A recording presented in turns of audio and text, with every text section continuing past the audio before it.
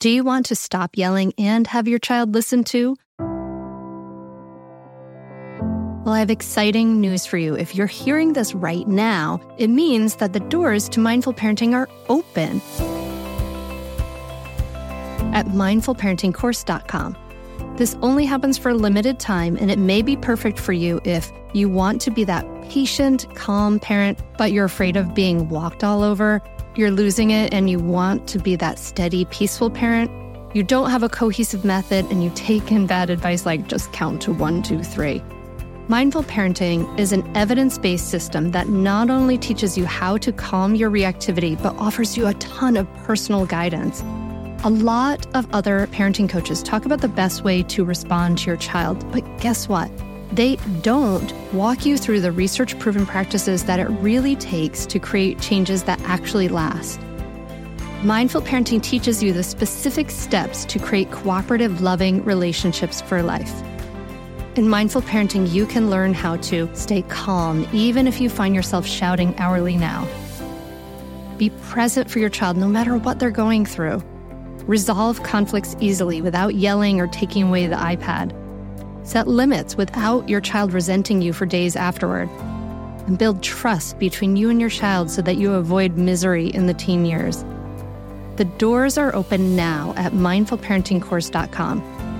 Unlike other programs in Mindful Parenting, we offer one-on-one coaching to every member and weekly drop-in coaching sessions. Don't wait anymore. You and your kids are worth leveling up. Go to mindfulparentingcourse.com and join now before the doors close again. That's mindfulparentingcourse.com. I'll see you there.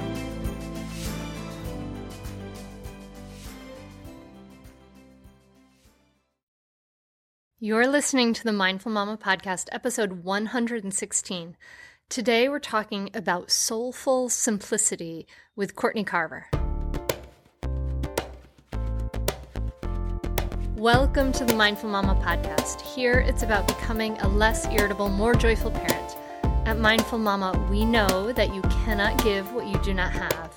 And when you're thriving, when you have calm and peace within, then you can give it to your children. I'm your host, Hunter Clark-Field's Mindful Mama mentor. I coach overstressed moms on how to cultivate self-awareness in their daily lives to take family and life to a new level of peace and cooperation. I've been practicing yoga and mindfulness for over 20 years.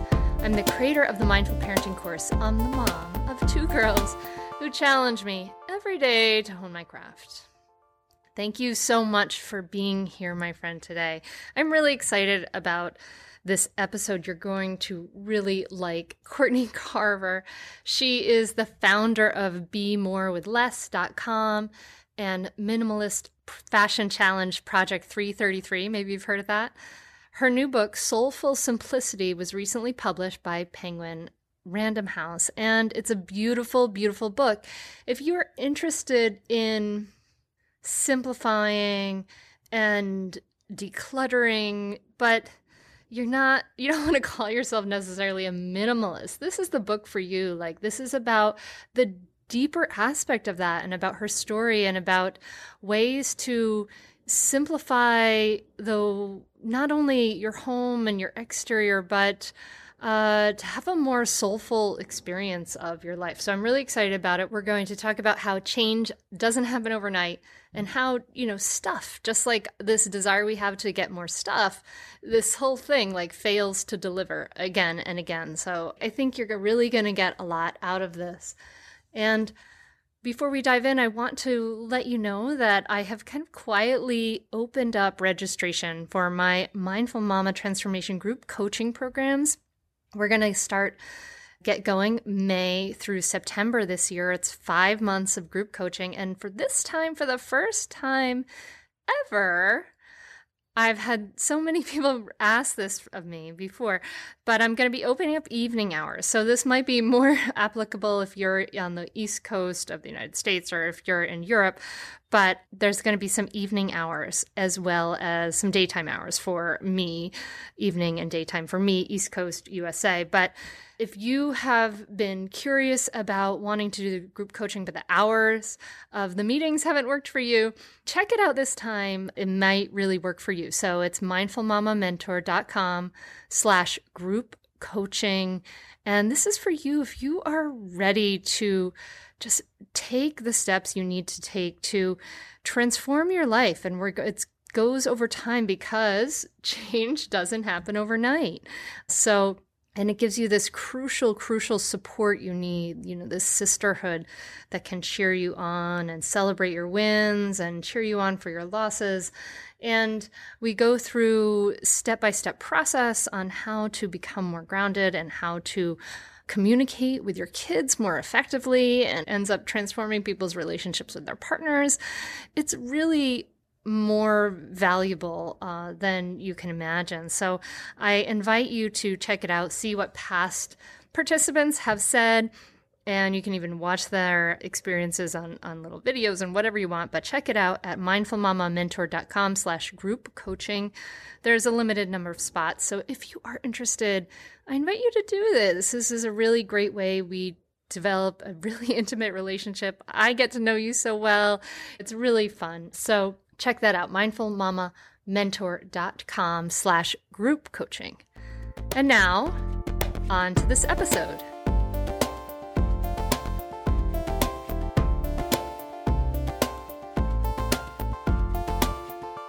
Courtney, thank you so much for coming on the Mindful Mama podcast. I'm so glad to have you here today. I'm happy to be here. Thanks for the invite. Yes. So your story is really fascinating and you have so many things going on. And I've just been loving the book Soulful Simplicity. And I definitely want to talk about that whole Project 333 because that reached my attention before other things. I had a friend kind of invite me to try that in my life, which I didn't, but I want to hear more about it. But your book is really fascinating because it takes us beyond this idea of like minimalism or simplicity as this like kind of, I don't know, this kind of like trend or meme or thing, and brings us into a real deep, heartfelt story. And it's more than just your story, but a real deep, heartfelt approach to life. And I wonder if you could start us off by telling us how you got sucked into this sort of life of too much that you had before. Yeah, well, it's interesting. I always thought I got sucked in and that it just happened to me, but I really did create it. And once I was able to kind of see that, yeah, this is the life I made, it was much easier to think about creating something new and different. But I was deep in debt my first year of college. And between student loans and credit cards, I mean, I think by the time I got out of school, all I cared about was, what job is going to help me make ends meet. I wasn't really concerned with what job am I going to enjoy. It was just like, how am I going to pay the bills? And right from that moment, I was just off in this, again, life that I thought was sort of happening to me, where I had all this debt. And so I needed to work harder to make more to pay the debt. But every time I would make more, I would just spend more because I had to treat myself for working jobs I didn't enjoy. And it was just this crazy vicious circle that went on for decades. And add on to the debt, all the stuff that I was purchasing for reasons far beyond I need this, but I want this, I deserve this. This will make my life better. This will make me happier. All the different stories I told myself. But added on to that was a lot of busyness and just like a jam-packed schedule from wake until sleep. And I held on to all of that stuff that was really removing me from my life, removing me from myself. But because everybody around me seemed to be on the same path, it felt quote unquote normal. Mm-hmm. And yeah, so it all started for me, really, the debt is what kind of started the whole snowball of everything. So do you think that when you were a kid or the way you were raised, like it's interesting because I think this is like in some ways so normal, right? Like this is what everything tells us to do and pushes us to do in our culture is like buy more and be dissatisfied and then buy more to take care of your dissatisfaction, right? Like, yeah, it just seems like this was this pattern that started as you were in college and just kind of kept going from there. I love that you said, I created it, that taking responsibility at this point. It took me a long time to get there, by the way. Like I didn't think I did that in the beginning, but yeah. And if I'm really thinking about it, of course it went even before that. Like obviously I had to have that kind of model of, okay, credit cards are okay. It's all right to spend beyond your means. It was just felt like second nature to me. Yeah. You have a chapter in Soulful Simplicity called Shopping Away the Pain. And I work with people with mindfulness about helping moms particularly be able to sit with some of our discomfort and some of our feelings of discomfort and things that arise. And shopping is one of the ways we alleviate some discomfort. As I was telling you right before we talked, I'm doing this sort of weird year of not buying things. And one of the things I've noticed is how much now it's been a couple months, and now I've noticed how much still, even in the last few months, like I realized, one of the things I was doing was looking to maybe get a new thing because I was having a sense of discomfort, even at this point in my life. So could you talk to this idea of shopping away the pain? Yeah. So for me, it was shopping. Sometimes it was eating or drinking, but just something to remove myself from the pain of whether it be boredom or disappointment or heartbreak or sadness, something to relieve, like a pain reliever where I didn't have to sit with that discomfort. I didn't have to figure out why I was feeling like that. I could just put it to bed by buying something or adding something. And when I stopped doing that is when I really noticed that's what I was doing. When I stopped shopping, I noticed that pain would still bubble up, but I didn't have an easy fix for it. I couldn't shut it down right away. And that was really powerful because I learned that it all passes. Like it all passes, even the good stuff. Like I'm super happy today. That might pass by 3:00 this afternoon, But the good news is that when I'm really down, I know that's going to pass as well. And I can now use some of that time to explore, why am I feeling like this? What might solve the problem moving forward? I know that when I am in pain, my body isn't saying, let's go shopping. It's saying, will you please take care of me? We are supported by Mysteries About True Histories, affectionately known as Math Mysteries About True Histories. It's a weekly show full of time travel puzzles, hidden equations, history, and lots of laughs.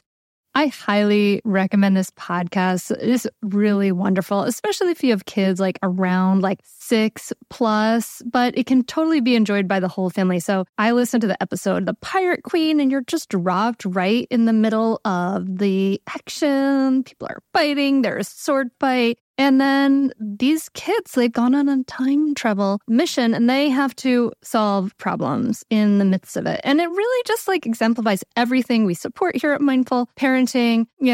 Kids who are adventurous, doing things out in the world, they're capable. And then they do things like they have to do math, they have to think critically, they have to code break and pattern solving and all this great stuff.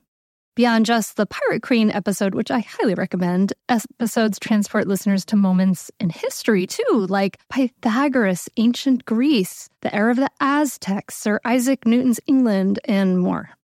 So jump in with your family, follow the adventures of Max and Molly on an adventure through time with puzzles and hidden equations and laughs, and it really does make learning really fun and really cool. Perfect for ages 6 and up. New episodes drop every Thursday, each stacked with so much laughter that your kiddos won't even realize how much they're learning. So tune into Mysteries About True Histories with your kids, and you can follow and listen on Apple Podcasts or wherever you get your pods. That's Mysteries About True Histories. I want to tell you about a great podcast that you should check out, especially if you ever deal with any school system, which you probably do. It's called Understood Explains. This season of the show is hosted by teacher and special education expert Juliana Urtubey, and it's all about how to navigate individual education plans, also known as IEPs. And this season of Understood Explains covers topics like how to tell if your child needs an IEP and busts common myths about special education.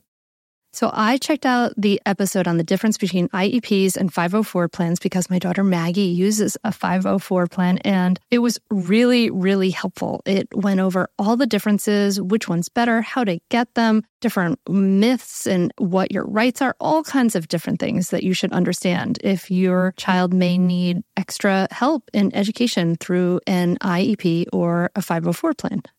The tone is super helpful, friendly, and smart.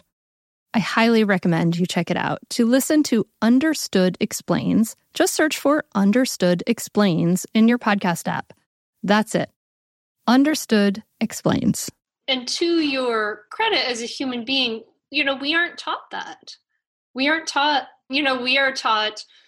don't cry, don't feel sad. Whenever a child has emotions that are uncomfortable for the child or uncomfortable for the parent, or whoever's around that child, the go-to response in our culture is don't cry, don't feel that. Here's a way to feel better, have a lollipop. You know what I mean? Or whatever. So, to you were in that milieu as well. Yeah. Or at least don't feel that now. Yeah, exactly. Don't feel that now. Like, let's ease the pain right away and then deal with it later. And then we don't deal with it later. We just fall into that same pattern, and until we say, okay, this is what I'm doing. And honestly, like most of the things that I realized I was doing, I didn't realize until I had stopped for other reasons. Like I didn't stop shopping so I could have this big awakening about how I ease my pain. I stopped shopping to stop bringing stuff in the house and to pay down my debt. But all these other amazing benefits happened as a result. And that's been my experience through simplicity from the very beginning. Anytime I think, I'm going to have such a nice clean countertop, lo and behold, I also have a lot of attention to spend on people that I love. Like something extra seems to always come from it. Yeah. All the stuff we bring into our house is like, as you start to go down this path of simplifying some things, I've started to look at the things that I bring into my house as like each item is care and responsibility and a place. It's like I see it more as like the burden of ownership, right? Like that this will be another thing I have to take care of. Then I guess. Do you own the object, or does the object own you? Yeah. Yes, exactly. Like how do you have enough room in your storage room for this item? Like this, I don't know, whatever it is, this folding chair that's going to make your camping trip amazing. So you started down this path of simplicity in some ways because of the debt, but you had a big, big health event happen. I would say I did not start down the path of simplicity because of debt. I was ready to ride that out forever. I need a lot of big wake-up calls. I'm a slow learner, evidently, because I had a lot of little wake-up calls over the years, but all easy to squash, kind of like we were talking about with the pain. I could just make my life a little bit noisier, a little fuller, and just keep going. But in 2006, after months of debilitating fatigue and vertigo and tingling in my hands and face and countless visits to the neurologist and different exams, I was diagnosed with multiple sclerosis. And that I couldn't ignore that. I mean, I had to make a decision. Was I going to figure out a way to live well, or at least try to figure out a way to live well with MS, or just run myself into the ground? And that's when I decided to eliminate as much stress as possible from my life. And as it turns out, what that looked like was simplicity. I didn't know it at first, but as I was making these different changes, I realized, oh yeah, the common thread here is simplicity. I'm simplifying every area of my life to reduce stress. Wow. You were like training for an MS run or something like that, right? When you got your diagnosis? An MS cycling event. Yeah. I was working for a company and the owner had MS, and I was riding to raise funds for the Multiple Sclerosis Society. and training. And, I hadn't made it to the ride yet, and I never did because I was too dizzy to barely walk, let alone get on a bike. But to get that diagnosis of MS while raising funds for MS was ironic, yes, but also just, I was shocked, of course. That's like the cosmic slap in the face. Yeah, it kind of was. Wow. I can't imagine how scary that must have been. And it sounds like you honed in on your stress in your life pretty quickly as something that was adding to the problem with this diagnosis.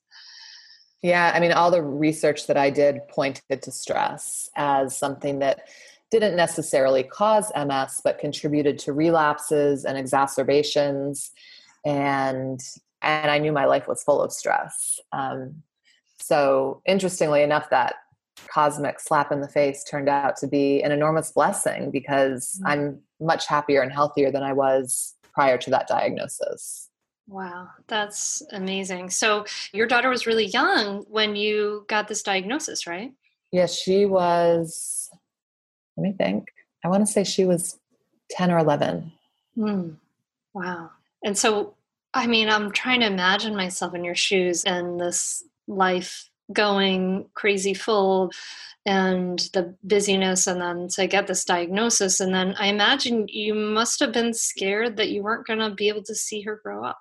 I mean, I was scared that I would not be able to hike or ski with my family. Mm-hmm. I was scared that I would have cognitive decline to the point where I wouldn't be able to help her with her homework or know what was going on. I was afraid that I would wake up blind. There's so many different things, different symptoms and side effects from MS. And you're never really sure what your path is going to be. And yeah, I was definitely scared, but talking to her about it, especially, early on, I didn't want there to be any secrets or her worrying about something that wasn't happening or not knowing what was happening. So sharing with her, like, I really knew things were going to be okay, or that I was going to do everything in my power to make sure that they were. And that's when I started making changes, and they didn't happen overnight. They actually took quite a long time. But I was happy for that too, because if I had tried to change everything overnight, I feel like that would have just added more stress, which was the thing I was trying to get rid of. So the changes didn't happen overnight. What were some of the first changes you made? The very first change that I made was to my diet. And I'm not a nutritionist or a doctor, so I don't recommend this for people. But for me, I had to figure out, what foods might be causing stress in my body. And with the research that I did, that pointed to animal meat. So I eliminated that from my diet and most animal products. And then I made a switch to my medical team. I fired my neurologist and hired someone who was willing to work with me instead of just tell me what I had to do. I wanted someone who believed in not only the power of traditional medicine, but also the power of lifestyle changes. And I found someone who fit that. So that was a huge change. And really the first time I felt empowered, I guess, and became my own advocate. Was it hard to find somebody who was open to both of those routes? It was hard to realize that I had a choice because I kind of knew who I wanted to work with, but he wasn't on our insurance. And so it was going to be very expensive to do so.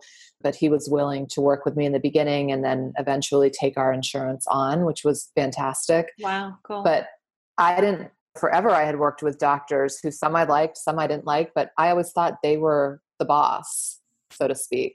I feel like there were so many times where I felt too intimidated to ask questions or say, that doesn't sound right to me. I think I should try this instead. But once I realized that I knew my body better than anyone else and had a voice, it was my life after all, that I started becoming more vocal and more experimental in terms of, I wonder if I don't eat cheese, will that make me feel better?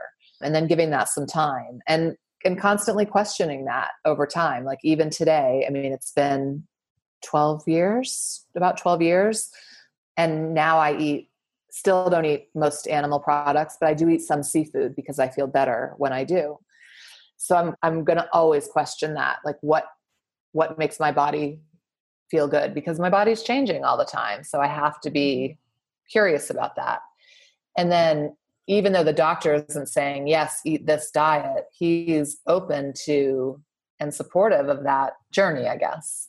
That's cool. That's cool. So you got your diagnosis, you started with diet, you started to change your diet and bring in, I imagine, a lot of greens and obviously take out the animal products.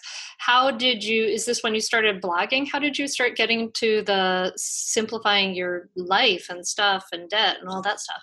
Yeah, I didn't start blogging until 2010. And that was 4 years after the diagnosis, but a couple years after I had started to work on my debt and work on the clutter in my house, recognizing these things as major sources of stress. And I was noticing progress and I was getting inspiration from other blogs. And I thought, why not share my own journey and see what happens? So yeah, that started in 2010. I imagine that must have been and I imagine for people who think, for maybe the listeners thinking to themselves, like, I have some debt. It might be insurmountable. I have clutter in my house. It's like too much. I can't even deal with it. How did you get started? It sounds like you said your changes didn't happen overnight. How did they happen? One at a time. That was the secret. I mean, I know it's not like groundbreaking advice, but prior to that, it was always like all or nothing. I'm all in or I'm all out. And this was a very slow and steady approach to change. And it was one thing at a time until that thing felt like, okay, I've got this. And then I would add the next thing. So the diet. When the diet felt like the new normal and I felt ready to look at the next thing, I was like, what's the next most stressful thing in my life? And it was consumer debt. And my husband and I started talking about, what would it be like if we were debt free, something we had never considered before. And then what would that actually take? I mean, something we had never put on paper before because we didn't want to see the reality of what that was going to look like. But we did it. And once we looked at it, as horrifying as it was okay. We were taking the first step forward. So for me, at least, I knew that I wasn't going to, because I was always feeling bad about it. And now, even though I would still have it for some time because it was going to take me a few years to pay off, I didn't have to feel bad about it anymore because I was taking care of it. It didn't have to be a source of stress. And during that time, when that started to feel like the new normal, it was the stuff, all the stuff around me that was this constant reminder of my debt and discontent. What could I do with that? What would it look like to live with fewer items in the house? What if I only owned what added value to my life? And so, yeah, that was it. One thing at a time for as long as it takes. So there was never like, all right, by January 31st, we have to be completely out of debt, or anything like that. It was this is going to take as long as it takes. I love that. So you're really talking about the middle path, before you were all in or all out. And this is the middle path. How do I just take one step in that direction? And then what is the next step in that direction? And just slow and steady wins the race, I guess, right? Yeah, I mean, it is. It's the middle path, but with heavy doses of curiosity and asking the question, wouldn't it be crazy if? That question changed our lives in so many ways. Wouldn't it be crazy if we sold our house and downsized to a small apartment? Wouldn't it be crazy if we became completely debt free? Wouldn't it be crazy if I quit my job? And while there were never immediate answers, they were conversation starters. Those questions were conversation starters and actually opened the door to changes in all of those arenas. I love this idea, this living in the possibility, right? Of saying, okay, we are here and this is what's reality, but this doesn't necessarily have to be reality. What are our possibilities? And I love that you looked at the way our world is and, with this lens of possibility, you didn't necessarily, buy into the platter that's handed to us. I can really relate. Like, actually, my husband and I have done our numbers, and we are going to, have paid off our house in 2.5 years. We're working on that. And so we're really excited to be debt free in that way, and working towards that. But that idea of possibility, and like, we looked at this possibility of like, well, what would it be like for him if he just worked part-time, and maybe his corporation, big corporation, would allow that. And you never know until you ask. And sometimes you're very positively surprised. I really love this question. Like, wouldn't it be crazy because I feel like there's so much advice out there about how to fit it all in, like how to squeeze this thing in. And that's a lesson I've had to learn again and again and again. Like, it's a commandment for me, is like, thou shalt not squeeze. And I really have to learn it again and again, because it's the pressure to go the opposite way in our world is just so relentless. It's really interesting. Yeah. Wouldn't it be crazy? So it sounds like did get to a place where you did you quit your job? I'm curious, Courtney. Did you? Well, yeah, I quit my job. Yay, good for you. Yeah, in 2011. So it's been some time. It was about 16 months after I started the blog. Mm-hmm. I quit my job, and now I work full time for myself. That's so cool. That's so cool. I love it. You're inspiring me, and I'm sure you're inspiring the listener. So tell us a little bit about, as we talk about, kind of the problem, and I want to talk about also this motif you come back to in the book again and again, the hands on your heart, but kind of underlining the problem of where we are for many of us with too much stuff and too much busyness and squeezing everything in. Talk to us a little bit about decision fatigue and what are some of the problems that arise with just too much stuff. Even if you're not like, you don't have a multiple sclerosis diagnosis, or you're not in piles of debt. Yeah. Like, you want me to expand on decision fatigue? Yeah. And some of the, what are some of the problems with our culture of too much? Yeah. I mean, well, just think about the choices we're making before we even leave the house in the morning. So what are we going to wear? I mean, that in itself can drive people crazy. They try on different outfits. They wonder if it's appropriate. They wonder if it looks okay. They wonder what other people will think. I mean, even though may not be voicing those questions out loud, you're making 1,000 little decisions about what you're going to wear before you walk out the door. And then you add on breakfast to that. What's for breakfast? What am I going to eat? What am I going to feed the kids? There's 1,000 more little decisions that you're making. And then all the regular decisions you're making all day long, it's no wonder that by midday, you're tired of making decisions. I mean, I think is what feeds into takeout more than anything else for dinner, is that we just can't make one more decision about, what we're going to do. So what's for dinner? I don't know. Let's just order something. That's going to be the easiest thing. And I know that's, of course, not the case all the time. And sometimes it's just fun to order in. However, we need some more space to think about things and to make decisions that really matter to us. And I think we can do that by streamlining some of the easier decisions, the ones that really don't matter to us. I mean, yeah, we want to look nice. We want to wear clothes that fit us, but do we really care? Do we really care about clothes in relationship to how much time and energy and money we're giving them? Like, if you were to add up what you spend on a year, time, trying stuff on, buying things, deciding what to wear, taking care of clothes, all that time, I mean, all the money that you spend, not only buying the clothes, but dry cleaning and taking care of it, whatever. And then all of the attention you give it and all the thoughts during the day that you're giving it, watching for sales and paying attention to the trends and looking at magazines at cute things that you're never going to buy, but you're giving it your attention anyway. Like, how much time is that? I've never added it up, but how much time, attention, and money is that? And what would happen if we only spent 1/10 of it on the clothes and the rest on something that actually mattered to us? Yeah. That's what I'm discovering with my year of not buying anything. Is It's like, funny, right? I was just kind of amazed at how much time I spent thinking about that before, like because now it's totally off the table.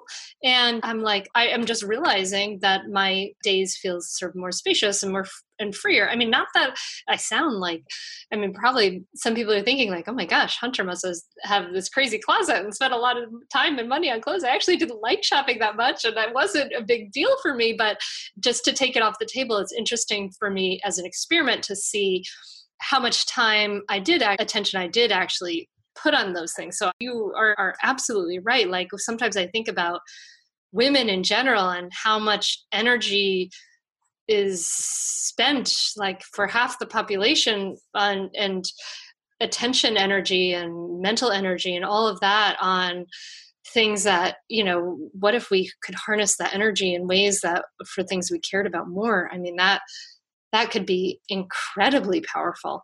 Yeah. So my husband's had hair thinning issues for years, for a long time. It's not something he'd love to have, and he's done some things for it. But recently, he started using Nutrafol, and oh my gosh, we have actually seen quite a difference. Did you know that for women, hair thinning happens in approximately 1 in 2 women? And if you're among them, I want you to know that you're definitely not alone. It's normal, but it's not openly talked about, and going through it can feel lonely and frustrating. But you can join over 1 million people who are doing something about it with Nutrafol. Nutrafol is the #1 dermatologist-recommended hair growth supplement, with over 1 million people seeing thicker, stronger, faster-growing hair with less shedding, like my honey. Physician-formulated with drug-free ingredients, Nutrafol supplements support healthy hair growth from within by targeting root causes of thinning, including stress, hormones, environment, nutrition, lifestyle, and metabolism, as they evolve throughout a woman's life. And while many supplements rely solely on ingredient studies, Nutrafol clinically tests final formulations to ensure their efficacy. In a clinical study, 86% of women reported improved hair growth after taking Nutrafol's women's hair growth supplement for 6 months. With Nutrafol, building a hair growth routine is simple. Purchase online, no prescription required, free shipping, and automated deliveries to ensure you'll never miss a day. See results in 3 to 6 months. Take the first step to visibly thicker, healthier hair. For a limited time, Nutrafol is offering our listeners $10 off your first month's subscription and free shipping when you go to Nutrafol.com and enter the promo code MindfulParenting. Find out why over 4,500 healthcare professionals and hairstylists recommend Nutrafol for healthier hair. Nutrafol.com, spelled Nutrafol.com, promo code MindfulParenting. That's Nutrafol.com, promo code Mindful Parenting. Hey there, I'm Debbie Reber, the founder of Tilt Parenting and the author of the book Differently Wired. The mission of Tilt is to change the way neurodivergence, whether that's having a learning disability, having ADHD, being gifted, autistic, or some combination of all of the above, is perceived and experienced so differently wired kids and the parents like us raising them can truly thrive. On the Tilt Parenting podcast, I get to talk with authors, therapists, educators, and parenting experts who are committed to this mission. I ask the questions my listeners are most curious about when it comes to supporting our kids. And in turn, my guests share strategies for challenges, out-of-the-box ideas for navigating school, best practices for therapies, tips for advocating, and so many thoughtful insights on what it really takes to help our kids grow up feeling seen and respected so they can create awesome lives for themselves.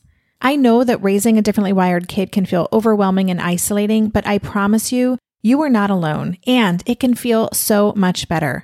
If you're on this parenting journey, come listen to Tilt Parenting. Together, we can shift this paradigm and show up for our exceptional kids with hope, possibility, and joy. And so you did Project 333, which before I didn't know anything about that. I just share with you my own story. I had a friend who was, maybe about 3 or 4 years after my daughter was born. So maybe around 2011 or something like that. And she said, "Oh, Hunter, you should do this challenge with me." And I was like, "You're crazy pants." And a year later, I did Marie Kondoize my closet. But so tell us what Project 333 is, because this thing had a big life of its own, didn't it? Yeah, it still does actually. It still does. It's a minimalist fashion challenge that I created because I couldn't find anything out there and I needed something different than my slow and steady approach to change for the closet because my closet was just out of control. And not just my closet, but drawers, boxes, like clothes I had just been holding on to forever for what I have no idea. But I wanted a challenge. I wanted something to learn more about what I wanted and needed in my closet. And so I created some rules and decided that for 3 months I would dress with 33 items or less, including clothes, shoes, jewelry, and accessories, and not counting underwear, sleepwear, and workout clothes. Although workout clothes have to work out, so they're not like just extras in the wardrobe. And yeah, I put it out there on the blog and people really resonated with the idea. And I think the very first day I wrote about it, there were 100 people that wanted to try it too. At least those were the people that commented about it. And then fast forward to today, and I mean, tens of thousands of people from all over the world have tried it. And I still keep my closet pared down to 33 items or less every 3 months because of that, of the things that I learned during that challenge. It wasn't just about what I wanted and needed in my closet, but how it impacted the other parts of my life. Just like we were talking about with not giving all my time and attention to clothes. Once, the 3 months starts, I know that shopping is off the table. So I don't even have to think about it. I have what I need. And if I didn't, then I would pick it up, of course, but that hasn't happened to me. I've had what I needed and have been able to let go of so much stuff. I mean, especially over those first 3 years that I did the challenge, every 3 months I'd go back to all the stuff that I had kind of hid away.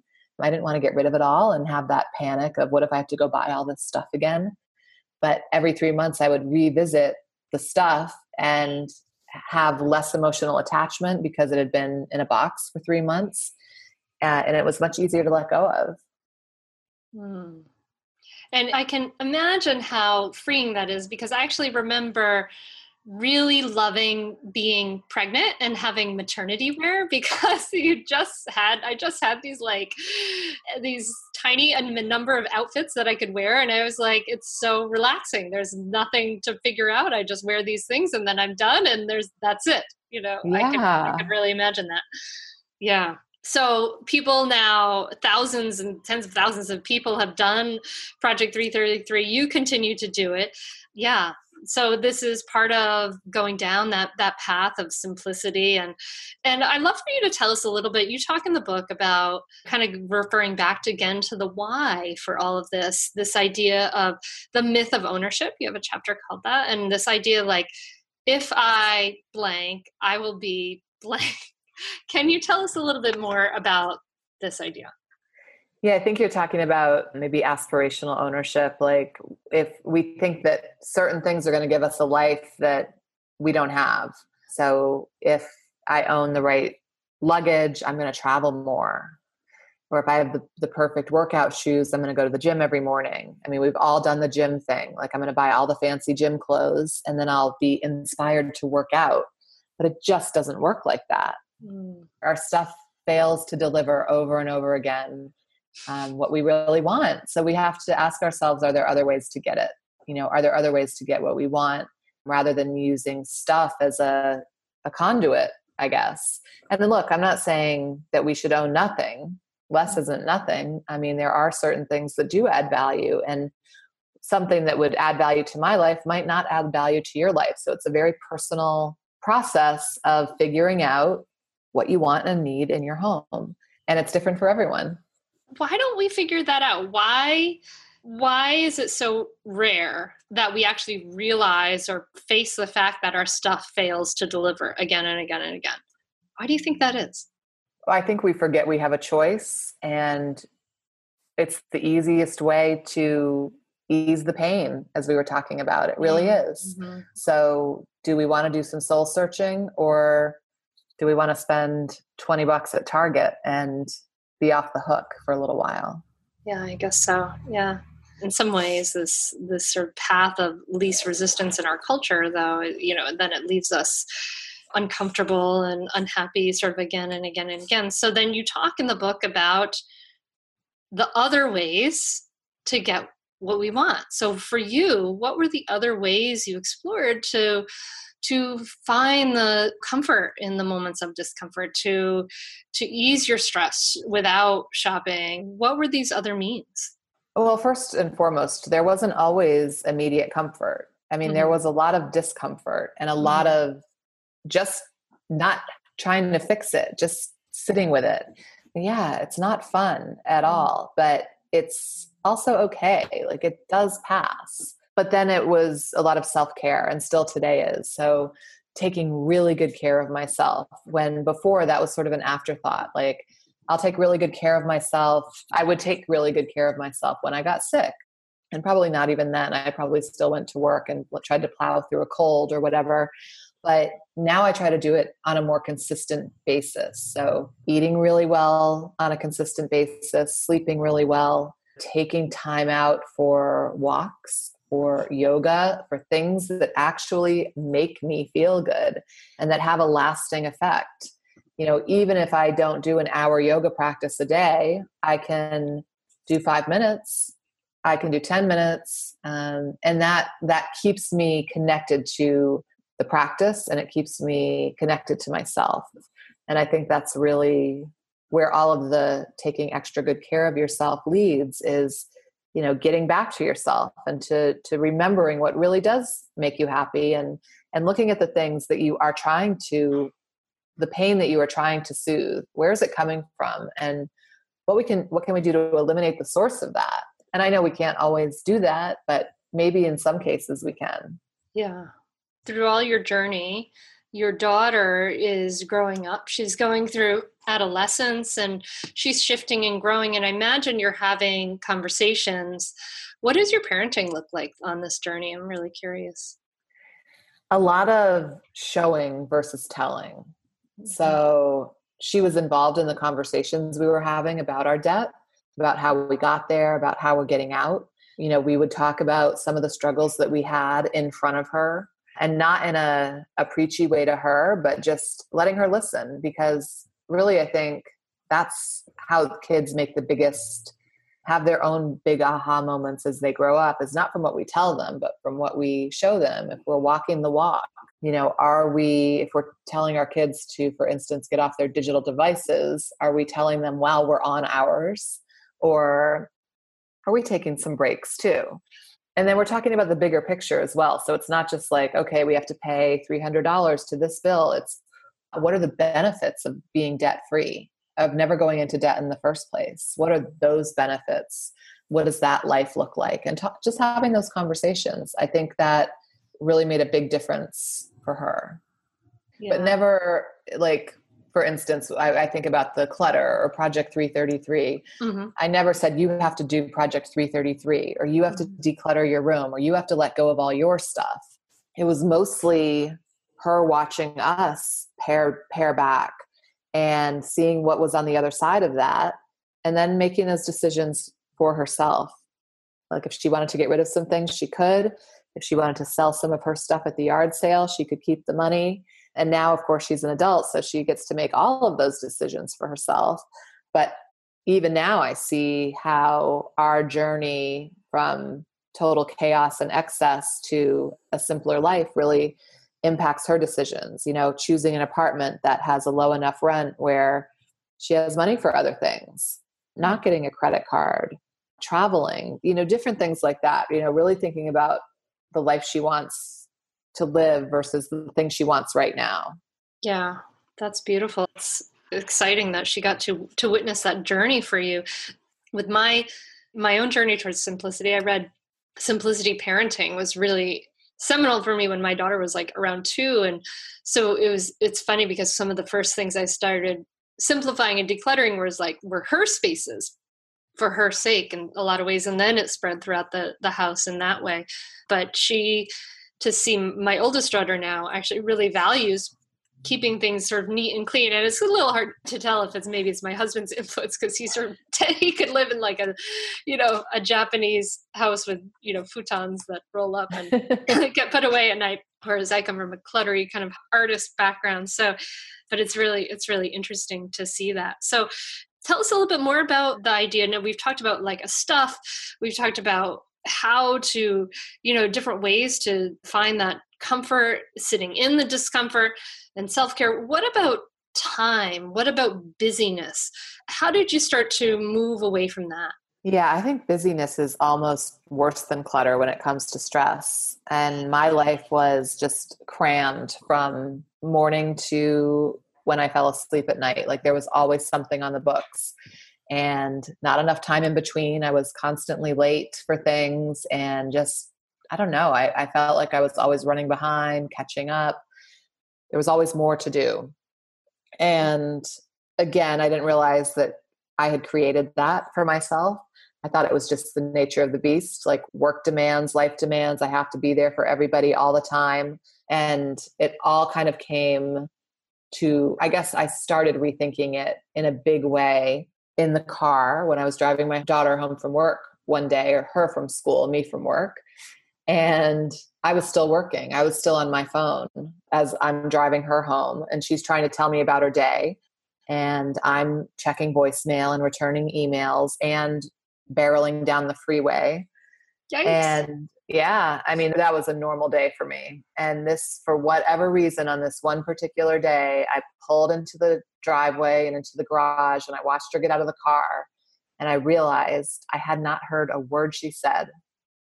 Not only that, but I had risked our lives because I couldn't remember the ride home. I didn't remember how I got from point A to point B because I was so wrapped up in my busyness. And thankfully we did, and no one was hurt. And all of those times I was driving distracted. But in that moment that I decided no more phone in the car, I wasn't going to miss an opportunity to connect with my daughter.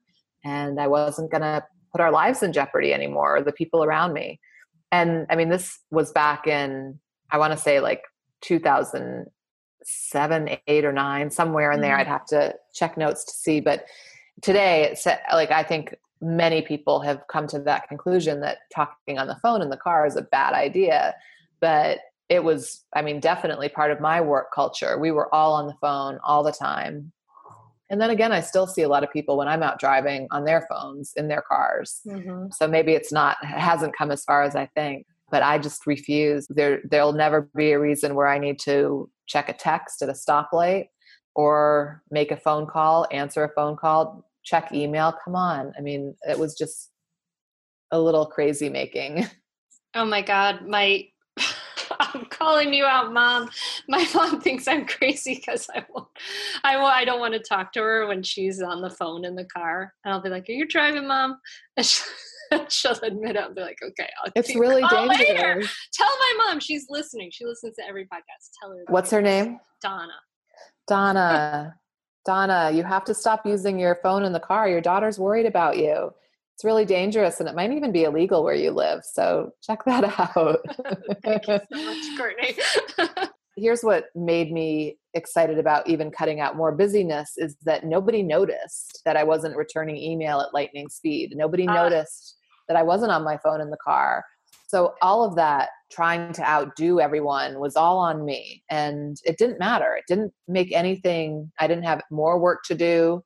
And from there, I just started pulling back everywhere. So what would you say? I would love for you to just, as we wrap up, to like paint a picture of the possibility for people who are wrapped up in busyness and the people who are wrapped up maybe in stuff or somewhere along that line of what is possible, right? Like, what does your life look like now, and that is different from this picture you've created of before, and what nourishes you about it now? Well, for starters, I absolutely love my work and what I do, writing and speaking and helping people tell their own stories and do work online. I'm crazy for it. But I'm also, I think part of the reason I like it so much is that I schedule it in such a way that I have time for, a healthy morning routine. I can break for lunch, take a walk if it's nice outside. I don't work at night and rarely on the weekends. If I'm involved in a big project, I might work a little more, but then I might take a week off. I have a lot of flexibility in what I do. And because of that, I also have the presence and attention to show up for the people that I love. And before, kind of like driving my daughter home from school, letting her talk to me and not hearing anything, I did that in lots of conversations. And I think a lot of us do that. We're thinking about our to-do list or the next appointment or what's in our inbox. It's hard to stay in conversation and really be there. I get to do that now, and it really makes a big difference in my relationships. Yeah. So, if anyone's curious about it, I don't think you have to jump right in and start decluttering and doing all the things to get there. I think if you can just take a few minutes every day, 5 minutes, and call a full stop to all the things for 5 minutes and just be with yourself for a little while, and eventually start asking yourself, wouldn't it be crazy if, and start having some good conversations about what might be next, because simplicity isn't really the goal here. It's not, we don't want a simple life. We want a life. So what do you want your life to be like? Yeah. Yeah. Are you really paying, investing the time and the attention and the energy into the things you really care about? And when you're able to pay attention to your relationships and your conversations, you're really there. Thich Nhat Hanh says, how can we love if we are not there? Yeah. Amen. Amen, sister. So this has been wonderful. Everybody go out and buy Courtney's book or borrow it, as I have done. It's at lots of libraries. Lots of libraries. And check out her work. And where can people find you? At BeMoreWithLess.com. And then my Twitter and Instagram are also at BeMoreWithLess. I do some giveaways of the book over on Instagram, so that might be a good place. Cool. Courtney, I really appreciate your honesty and your soulfulness in your writing and your sharing, and the way you're speaking, the way you're slowing us down and helping us to remember what's truly important. And I think that's really hard work, and it's needed. So I really want to thank you for what you've been putting out in the world. Thank you. Well, thank you. I am glad we had the time to chat.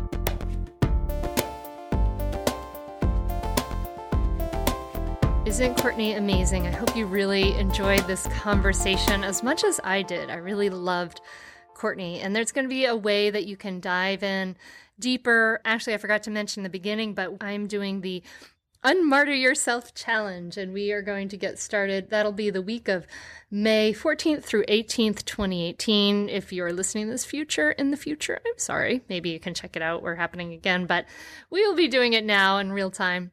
And so if you would like to simplify, get back to what is important, what is real, learn how to reclaim your time, your needs, and your life, and join us for the Unmartyr Yourself Challenge.